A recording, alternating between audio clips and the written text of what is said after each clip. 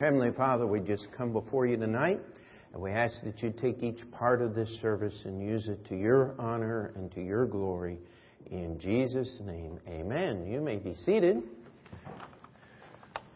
All right. Take your Bibles, if you would, and let's get right into it. Galatians chapter 5. Galatians chapter 5. As we're going through the book of Galatians, we'll just take a moment here at the beginning. Go back to Galatians chapter 1. And Paul tells us that the whole purpose is who gave himself, verse 4, for our sins, that he might deliver us from this present evil world, according to the will of God and our Father, to whom be glory forever and ever. Amen. And so the theme of this study is to deliver us from this present evil world. Some of you may remember we've had Brother Dave Hardy in a couple of times, and one of his famous sayings is, there's a ditch on both sides of the road. And it doesn't matter which one you end up in it, you've still had an accident, and you're not going anywhere until somebody pulls you out. And we're going to be talking about the ditch on both sides of the road. Most of the book is devoted to those who would try to improve the gospel message. And Paul explains to us very surely, without any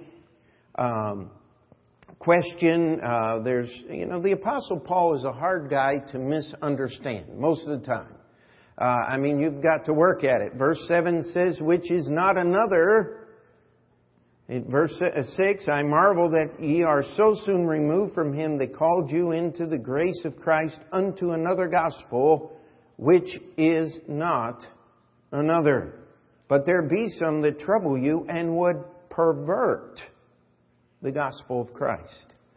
Paul says, listen, you have the truth. And he goes on in the next two verses to say, if he says, though we or an angel from heaven. Now, how many of you have heard stories about angels from heaven giving revelation to mankind? A fellow named Muhammad in the late 500s, early 600s claimed that an angel appeared to him. Another guy named Joseph Smith said an angel appeared to him. And I think it was David Koresh said an angel appeared to him. And if you've ever heard of Ernest Angley, he said he was carried into the heavens by an angel and was told that all kinds of crazy things. And I'll tell you what, Paul said, if an angel shows up and gives you anything but what's already written down, what you already have, he says, let him be accursed. Now, how many of you need a Greek class to understand what he means when he says, let him be accursed? That is, you can't get any more judged of God than that. It means condemned to hell forever is what the term accursed means. And then he goes on to say, as we said before, so say I now again, if any man preach any other gospel unto you than that ye have received, let him be accursed. You see, the gospel is not a new thing. It doesn't need to be improved. The reason why Paul was writing this letter was there were some people that had showed up at the Galatian church, and they were trying to say, listen, we know this, you have to remember something, Jesus was a Jew. Now every once in a while somebody says, why do you have all those stars of David up on the pews and on the windows? Well, this building was built as a synagogue. And we're not ashamed of that. But we're not here to become Jews. And I don't think any person that is Jewish has ever walked in the building and felt like we were trying to ensnare them or trap them somehow, trick them into becoming Christians. We keep it pretty plain around here. It is the gospel of Jesus Christ. There is no contradiction between the message of Jesus Christ and the Jewish Scriptures. Where the contradiction comes in is the traditions. It is the fact that in order to, they believe that they can please God or somehow that they are accepted in God because they were born of Abraham. And so Paul gives us the history of the gospel, and then in chapters 3 and 4, he starts out with a very endearing term. He says, "Oh, foolish Galatians."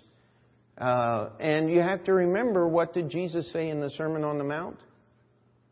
He said, if you call your brother a name, if you say Raca, you'll be in danger of the council, meaning that you would be in danger of being called into judgment by Jewish society because you did not use foul language at other people. It was an offense that would be judged. Oh, I wish that were true today.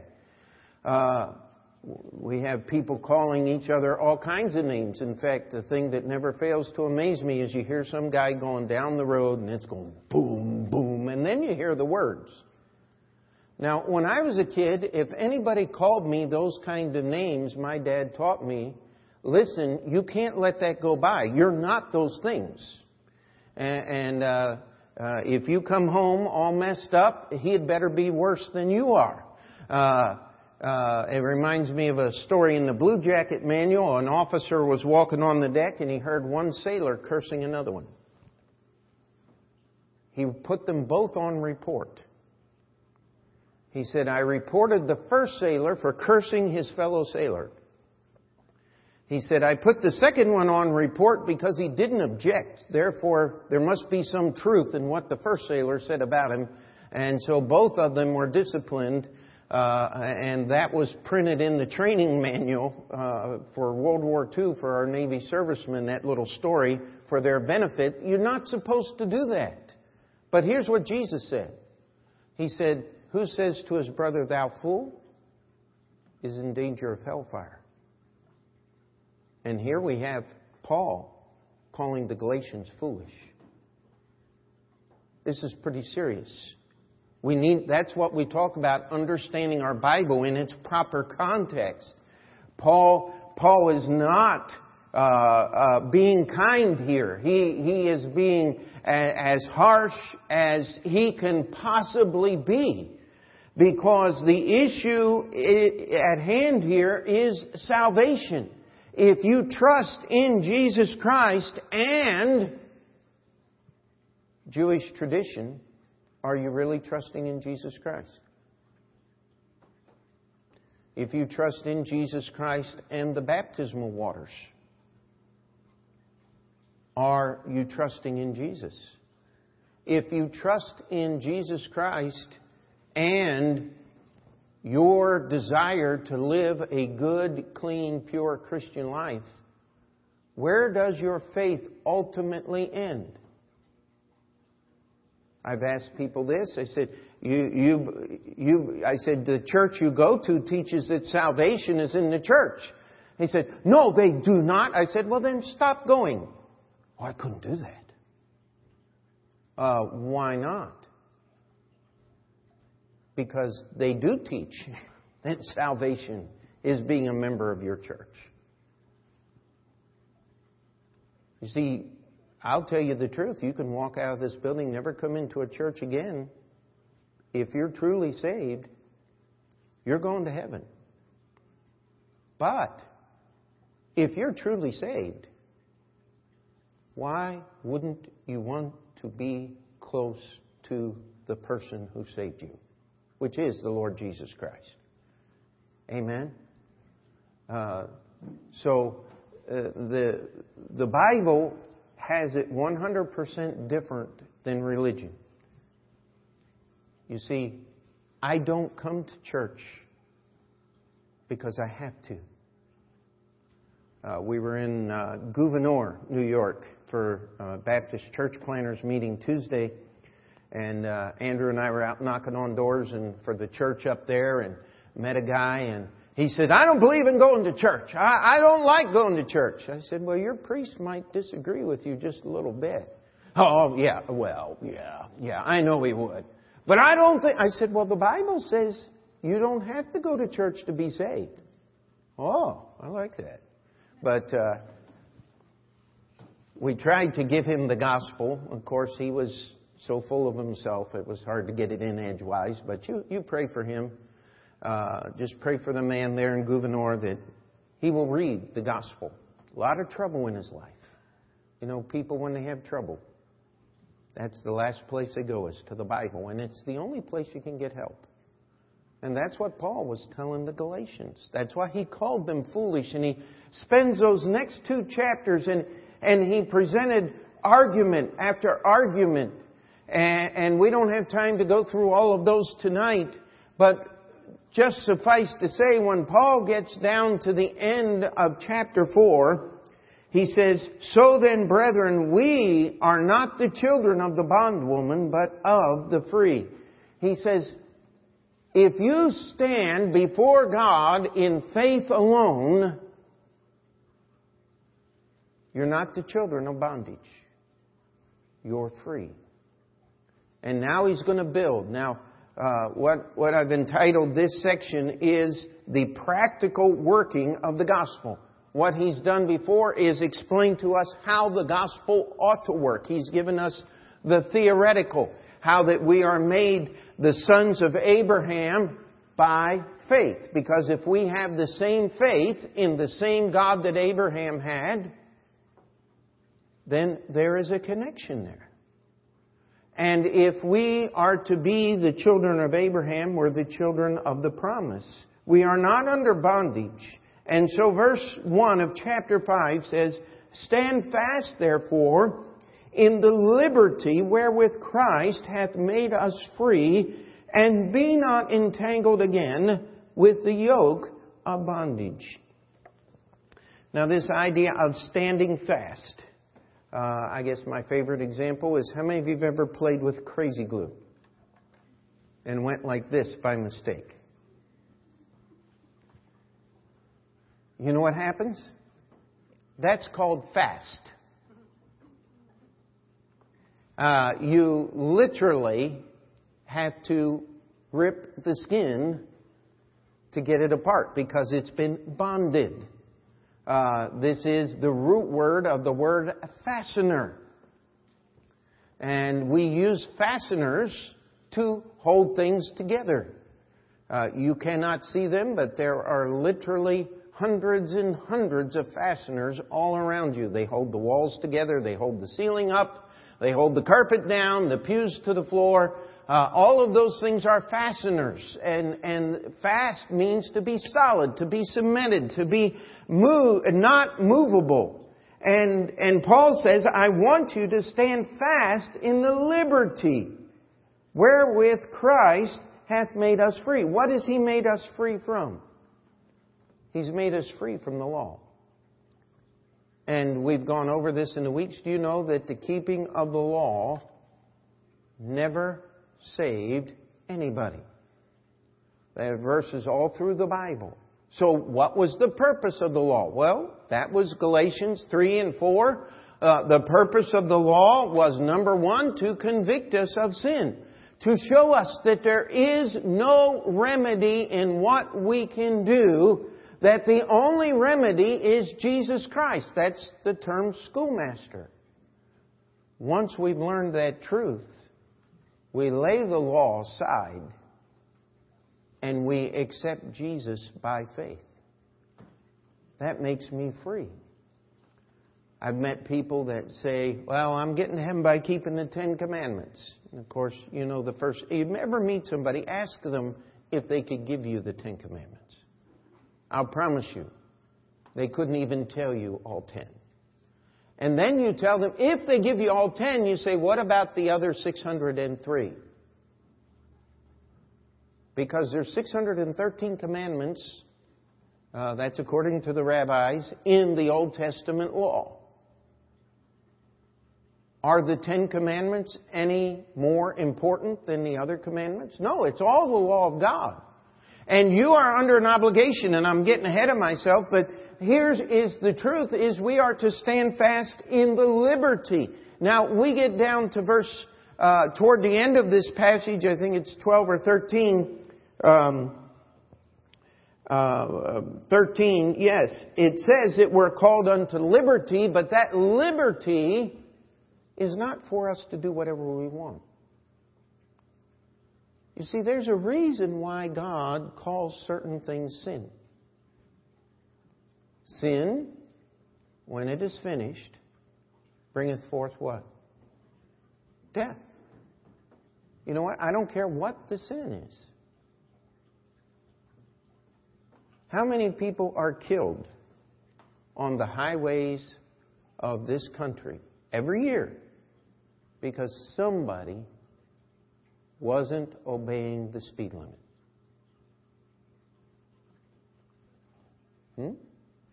Tens of thousands. See, that's not a big deal. Well, it is when you're doing 75 miles an hour into the bridge abutment. It is a big deal. Or you cross the lane and lose control of the car and go into oncoming traffic. Somebody is going to die. How many people are killed by drunk drivers? How many people are killed with their fork because they ate too much?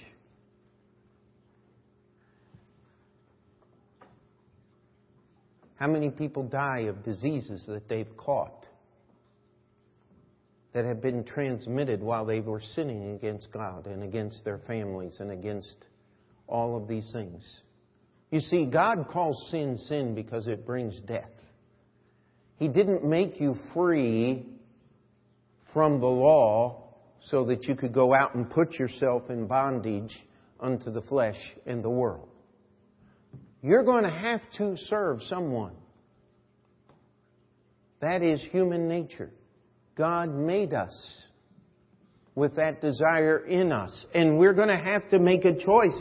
And Paul is telling the Galatians to stand fast, therefore, in the liberty wherewith Christ hath made us free, and be not entangled again with the yoke of bondage. Now, do you get this? See, some people were in bondage to sin.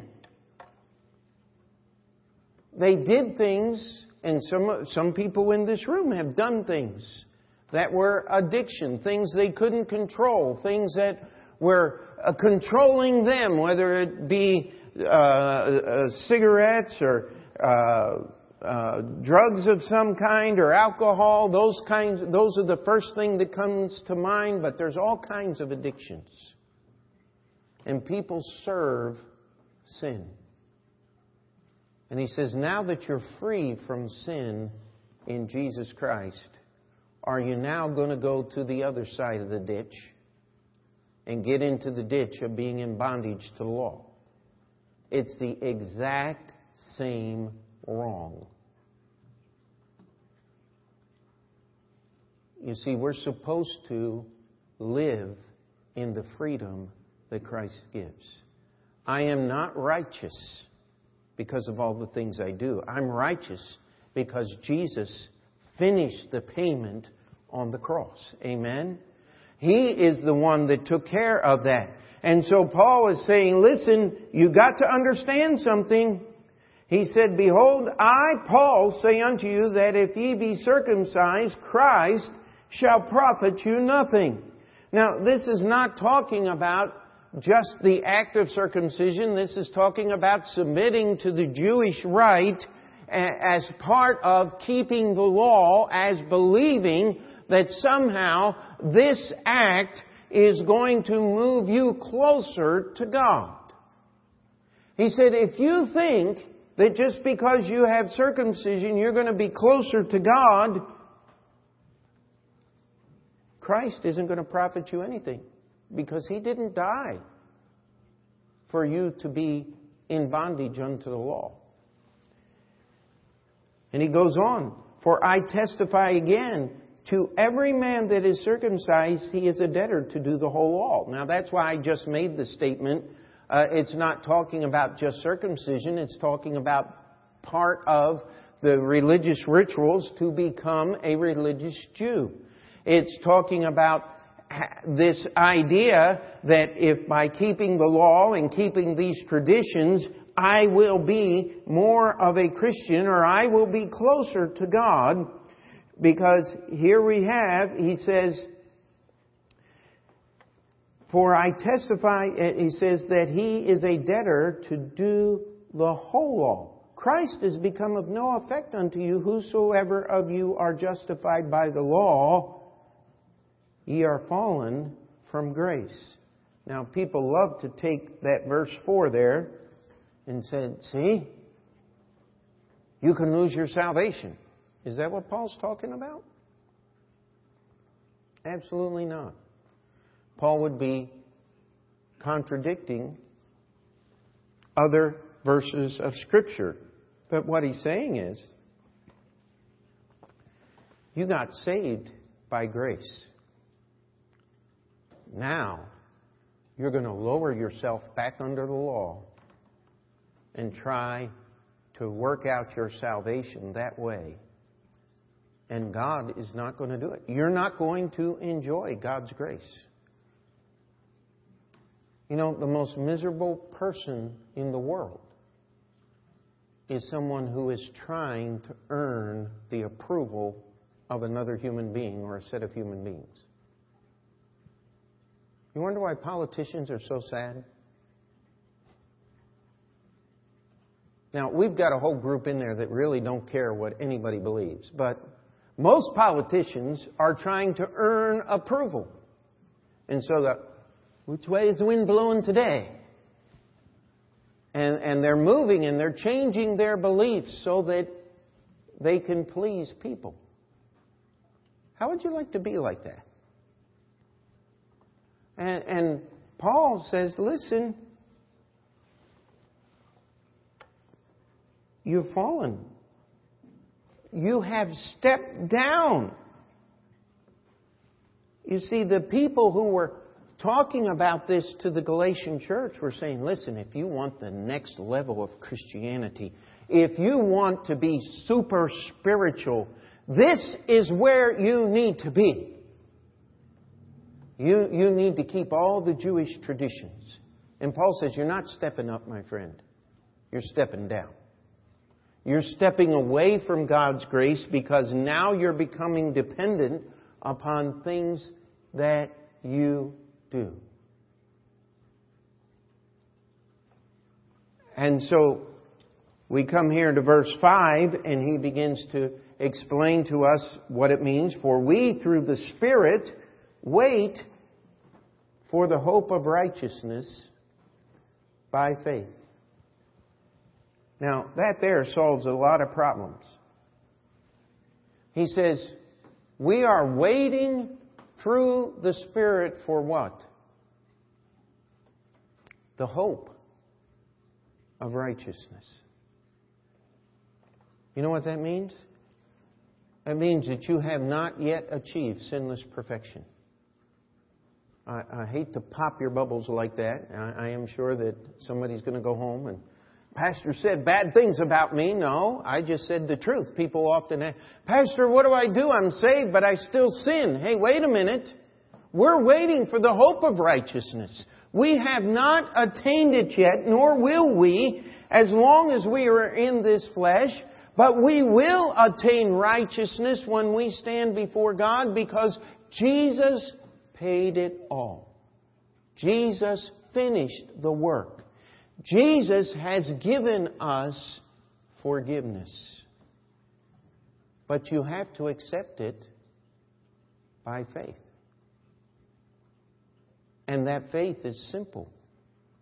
It's a childlike faith. That's why Jesus said, except you be converted and become as little children, ye shall in no wise enter in to the kingdom of God. And in verse 6 it says, for in Jesus Christ neither circumcision availeth anything, nor uncircumcision. Again, he's talking about both sides of the ditch. He said, just because you were born a Gentile and you don't have any of these connections to the Jewish faith, that doesn't make you more righteous than the Jewish people who have all of these connections in this great history. He says where you need to be is not worrying about what I have by my physical heritage, whether it be Jew or Gentile. What I need to do is keep my eyes on Christ. You see, that's why we try to get rid of a lot of the traditions and veneers and things that people put in our way to take our attention off Christ. When you come into this church, we want your attention to be on the preaching and teaching of the Word of God. Amen? Am I in the right place? We want you to understand that it's all about the Bible, nothing else. Because that's the only answer that we have. And he says, but faith which worketh by love. You know, love is a wonderful thing. Some people spend their whole lives trying to find it. What was that one guy,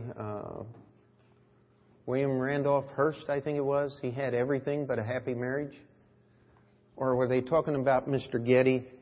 Or maybe they were talking about Mary Baker Glover Patterson Eddy, who founded the Christians. I mean, there's people that have spent their whole lives divorce, marriage, divorce, remarriage, all looking for love, and they never find it. We love Him. Why? 1 John 4:19. Because He first loved us. That's why we love the Lord Jesus. And that is the motivation of true Christianity. We don't do what we do to earn God's blessing. And yet so many times we are so conditioned by false religion and human nature that when we do something wrong, well, I'm going to read an extra 5 chapters of my Bible today to make up for it. That doesn't work.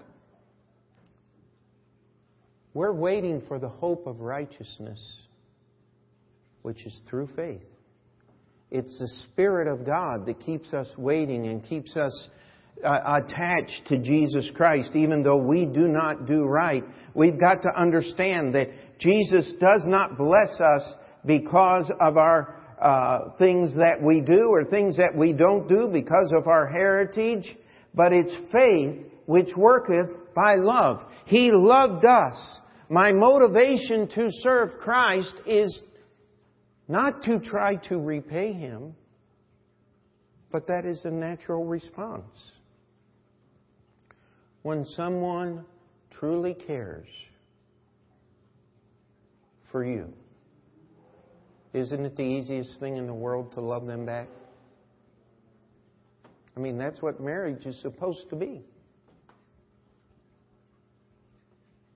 I tell husbands, they say, well, I'm not living in a very... Well, love your wife as Christ loved the church and gave Himself for it, and you'll make it a little easier for her to put up with you. Amen? Now, ladies, you ought to get at least an amen out of you, right?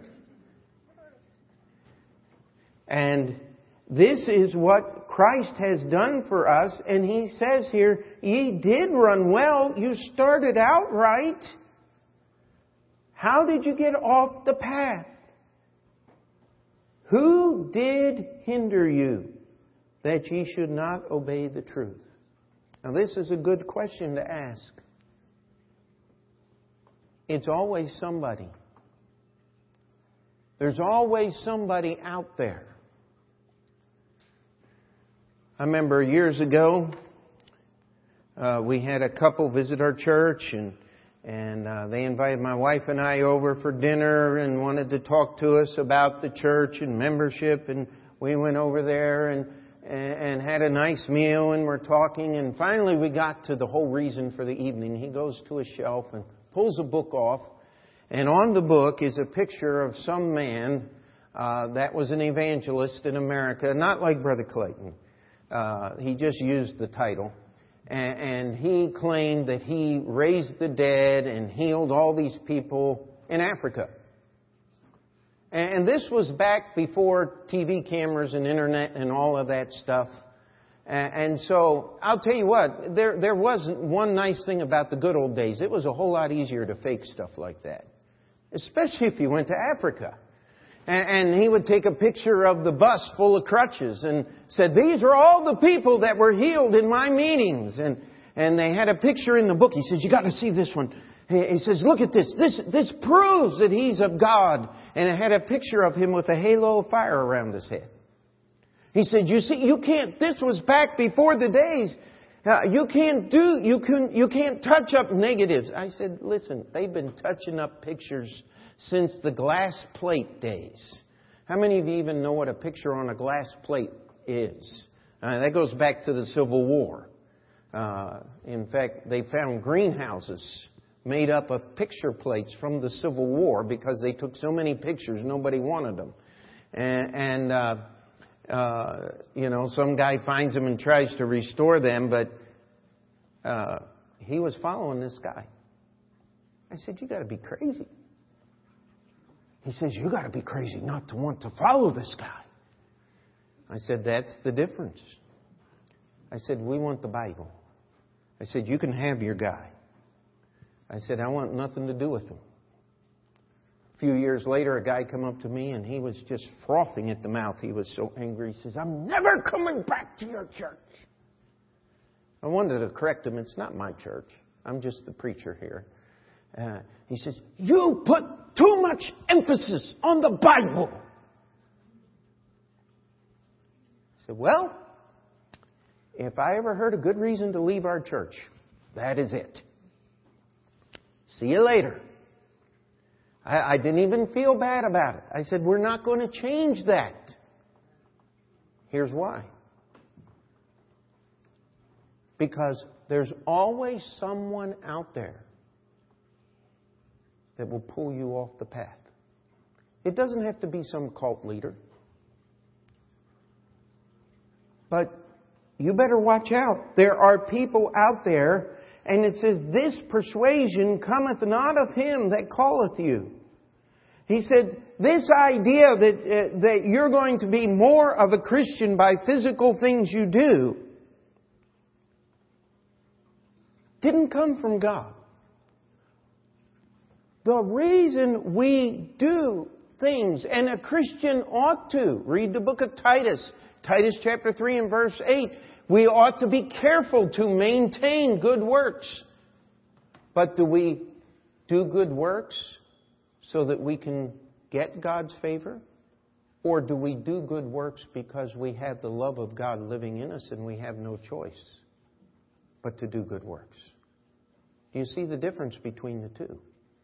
You see, I don't do good things to earn God's blessing. I do good things because the Holy Spirit of God is already living in me.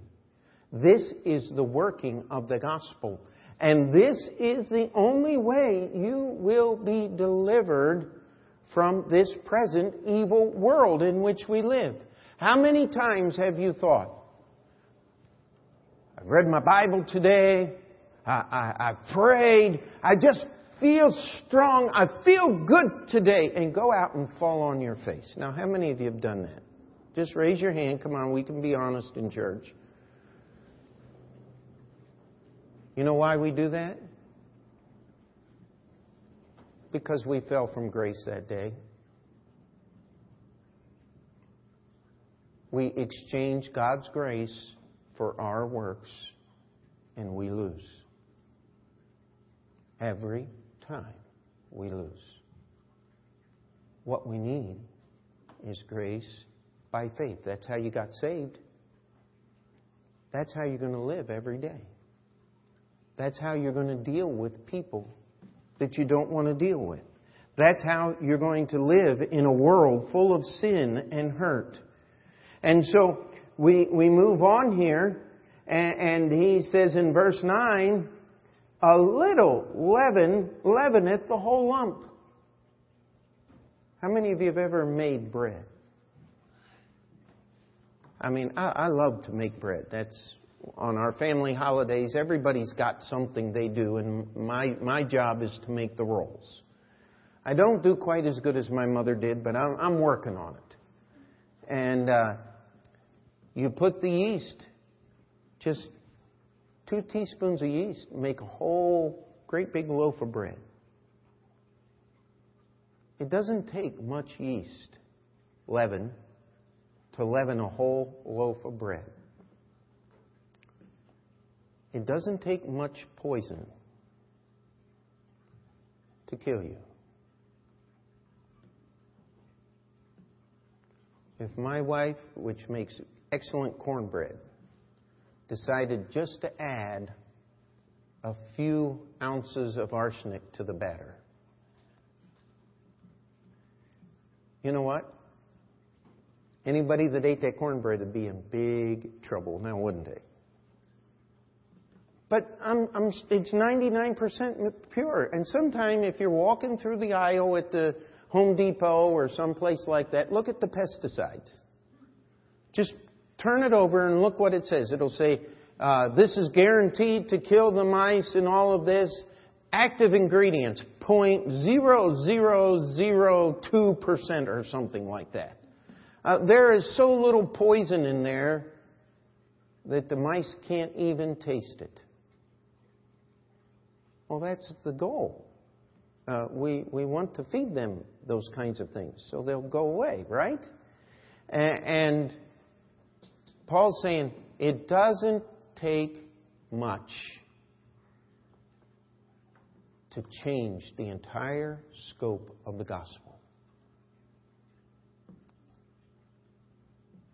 He says you can't accommodate people who want to live by the law. And he's going to go to that in just a moment and give an illustration from his own life.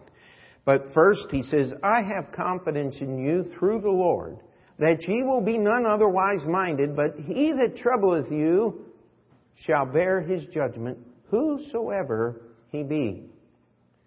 Now, Paul is not there at Galatia. He hasn't been there for a very long time. He was only there for a few weeks in different cities, left the churches, came back and visited them again for just a few weeks, and that's all that Paul had with them. And now he hears this trouble's going on. And so he is writing this letter, but one of the things he doesn't know the name of the troublemaker. But he said, there's somebody there that's causing problems in the church. There's somebody there that's teaching these things. There's somebody that wants to decide their own type and level of Christianity. And in this case, it was calling them back to Judaism. In some cases, I've been in churches where somebody will get in their mind that all the women have to wear hats or have a head covering or something. And they'll go on and they'll go off on that until they end up leaving the church and going out and having a church in their house, because it's the only place they can find where they have somebody that agrees with them, and that's themselves. You know, you have to be careful where you're going with this stuff. It will take you places you don't want to go. It will take you away from the truth. And Paul says, listen, I have confidence in you through the Lord that you will be none otherwise minded. You know, that's a pretty nice way of saying, I'm trusting in the Lord for you that He's going to straighten out your head. That He's going to get your thinking turned around, because what I am teaching you is the truth. And if you deviate from that, you have deviated from the truth and you no longer have truth. And he says, but this guy that's causing the problems, I'm confident that God's going to find him and put His finger on him. That He's going to bear His judgment. And I'll tell you what, it doesn't take long to watch these things happen. It always takes a little longer than we think.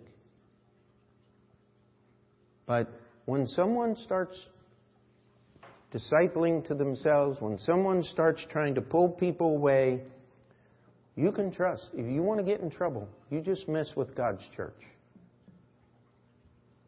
And I've lived long enough to see this thing happen, and I'm just You trust the Lord. And in verse 11 he says, "And I, brethren, if I yet preach circumcision, why do I yet suffer persecution? Then is the offense of the cross ceased. I would that they were even cut off, which trouble you." Now, what we have here is a very unusual thing. These people who were trying to drag people back into Judaism were using the Apostle Paul as their example. If you'll remember in Acts chapter 16, Paul, let's just turn there very quickly. Acts chapter 16.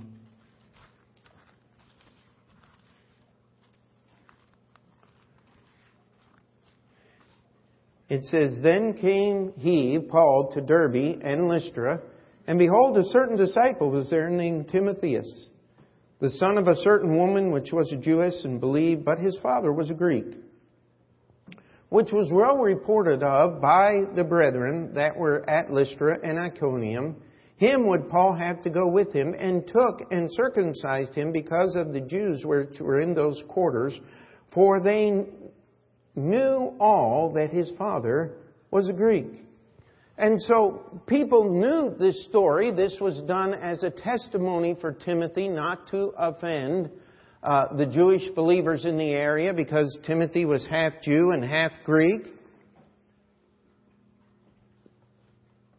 And Paul is saying, listen, if I preach circumcision, which they say that I do, then why are these same people persecuting me? Paul's persecution came primarily from Jewish people, did it not? I mean, if you read through the book of Acts, we only have the story of Alexander and the silversmiths in the city of Ephesus. But the Jews were involved in that thing too at one point. And Paul's main persecution had come from Jewish people. Paul says, if they hate me so much and they persecute me so much, how in the world is it that they appeal to me for preaching the circumcision? Something's wrong here. You can't have it both ways.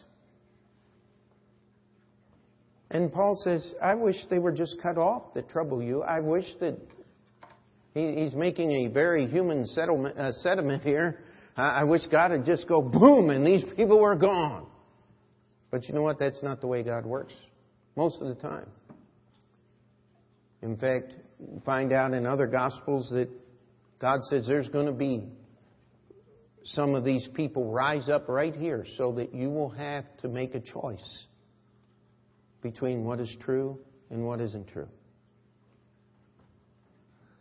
See, if you're going to stand for God, it's just going to be you and God. Amen? It's got to be. But the neat thing about church is that there are other people doing exactly the same thing. And the neat thing about a church that believes that way is there are other churches that believe that way. And we get to fellowship and work together to see the gospel carried out. And this is a relationship that we have, and yet there's no physical presence, no council of apostles, no superintendent or anything to set this thing going. Each person in each church is responsible to Christ. And these churches will work together because they serve the same Christ. And so Paul is struggling here. He's saying, listen, you need to understand that these people are not, even though they appeal unto what I did so that I wouldn't offend the Jewish people in the area. And guess what? I think there's a lesson to be learned here. Accommodation never works. You can't accommodate people. I remember one time we had a guy come in and he said, I'm going to be baptized. I said, well, you got to get saved first. He said, well, I'm saved. But do you baptize in the name of the Father? I said, We baptize, just like the Bible says, in the name of the Father and of the Son and of the Holy Ghost. No, you got to do it 3 different times. I said, you know something? I said, you go find a church that agrees with you. I think baptized once in the name of the Father and of the Son and of the Holy Ghost is quite sufficient. And that has been the practice of our church and every Baptist church I know. I said we have some Anabaptist churches hundreds of years ago that baptized 3 times. The Dunkards, who survived to about the 1900s. Remember Brother Clayton talking about them. They baptized you 3 times face forward. But there are no Dunkards today. The movement's gone. Baptized once in the name of the... we don't have other traditions. We're not interested in accommodating. What we're interested in is serving Christ together. And so, one more little bit here, and we'll finish this section. It says, verse 13 through 15, let's just read it together. For brethren, ye have been called unto liberty. Only use not liberty for an occasion to the flesh, but by love serve one another. For all the law is fulfilled in one word, even this, thou shalt love thy neighbor as thyself. But if ye bite and devour one another, take heed that ye be not consumed one of another.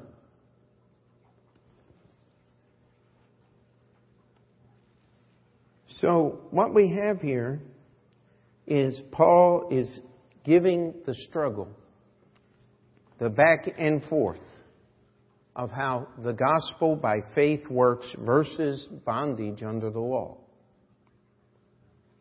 And he says, listen, this is the freedom.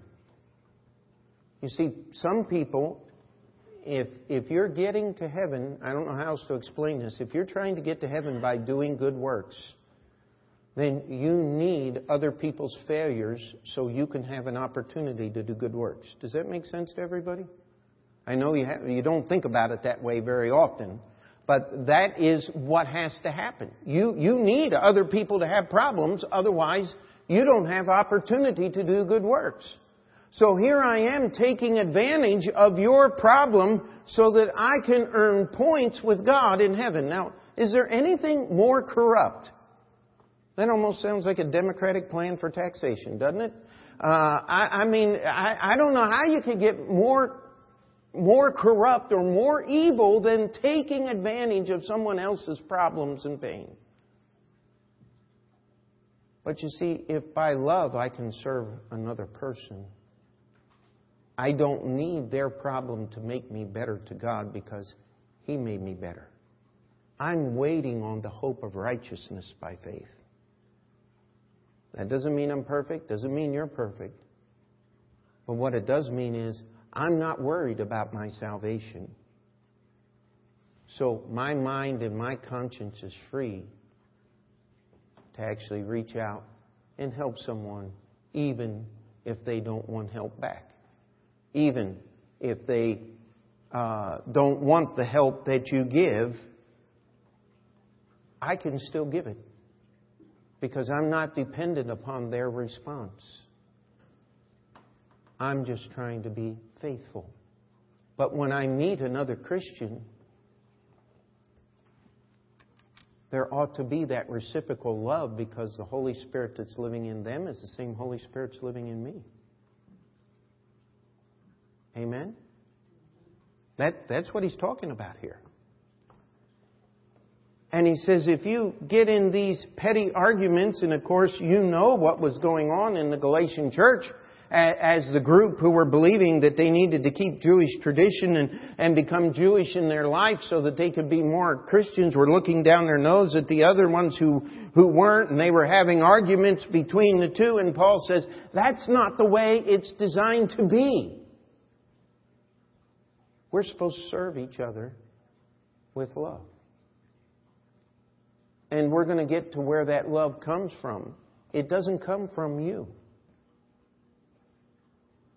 It's a gift of the Holy Spirit of God. It's a fruit. Meaning, if the Holy Spirit is in you, He's going to produce that. It doesn't come from you. It's not in you. It's in God, who happens to be in you. That's the end of chapter 2. I'm crucified with Christ. Nevertheless I live, yet not I. But Christ liveth in me. In the life which I now live in the flesh, I live by the faith of the Son of God, who loved me and gave Himself for me. You see, it's not based on what I do. It's based on what Jesus has done. That frees me from the law. That frees me from things I have to do so that I can do things that are based on the Bible with the truest and most wonderful motivation of all: love.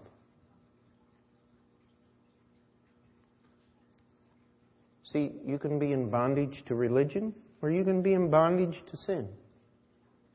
You're still in bondage, my friend. If you want freedom from bondage, you have to have faith in the finished work of Jesus Christ. And that alone. That's how you get saved.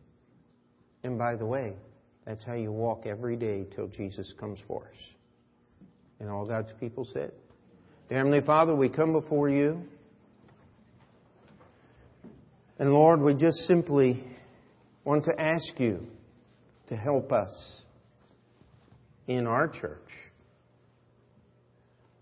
Lord, we're thankful that we don't have anyone trying to come into our church and teach a different standard of righteousness or a work salvation.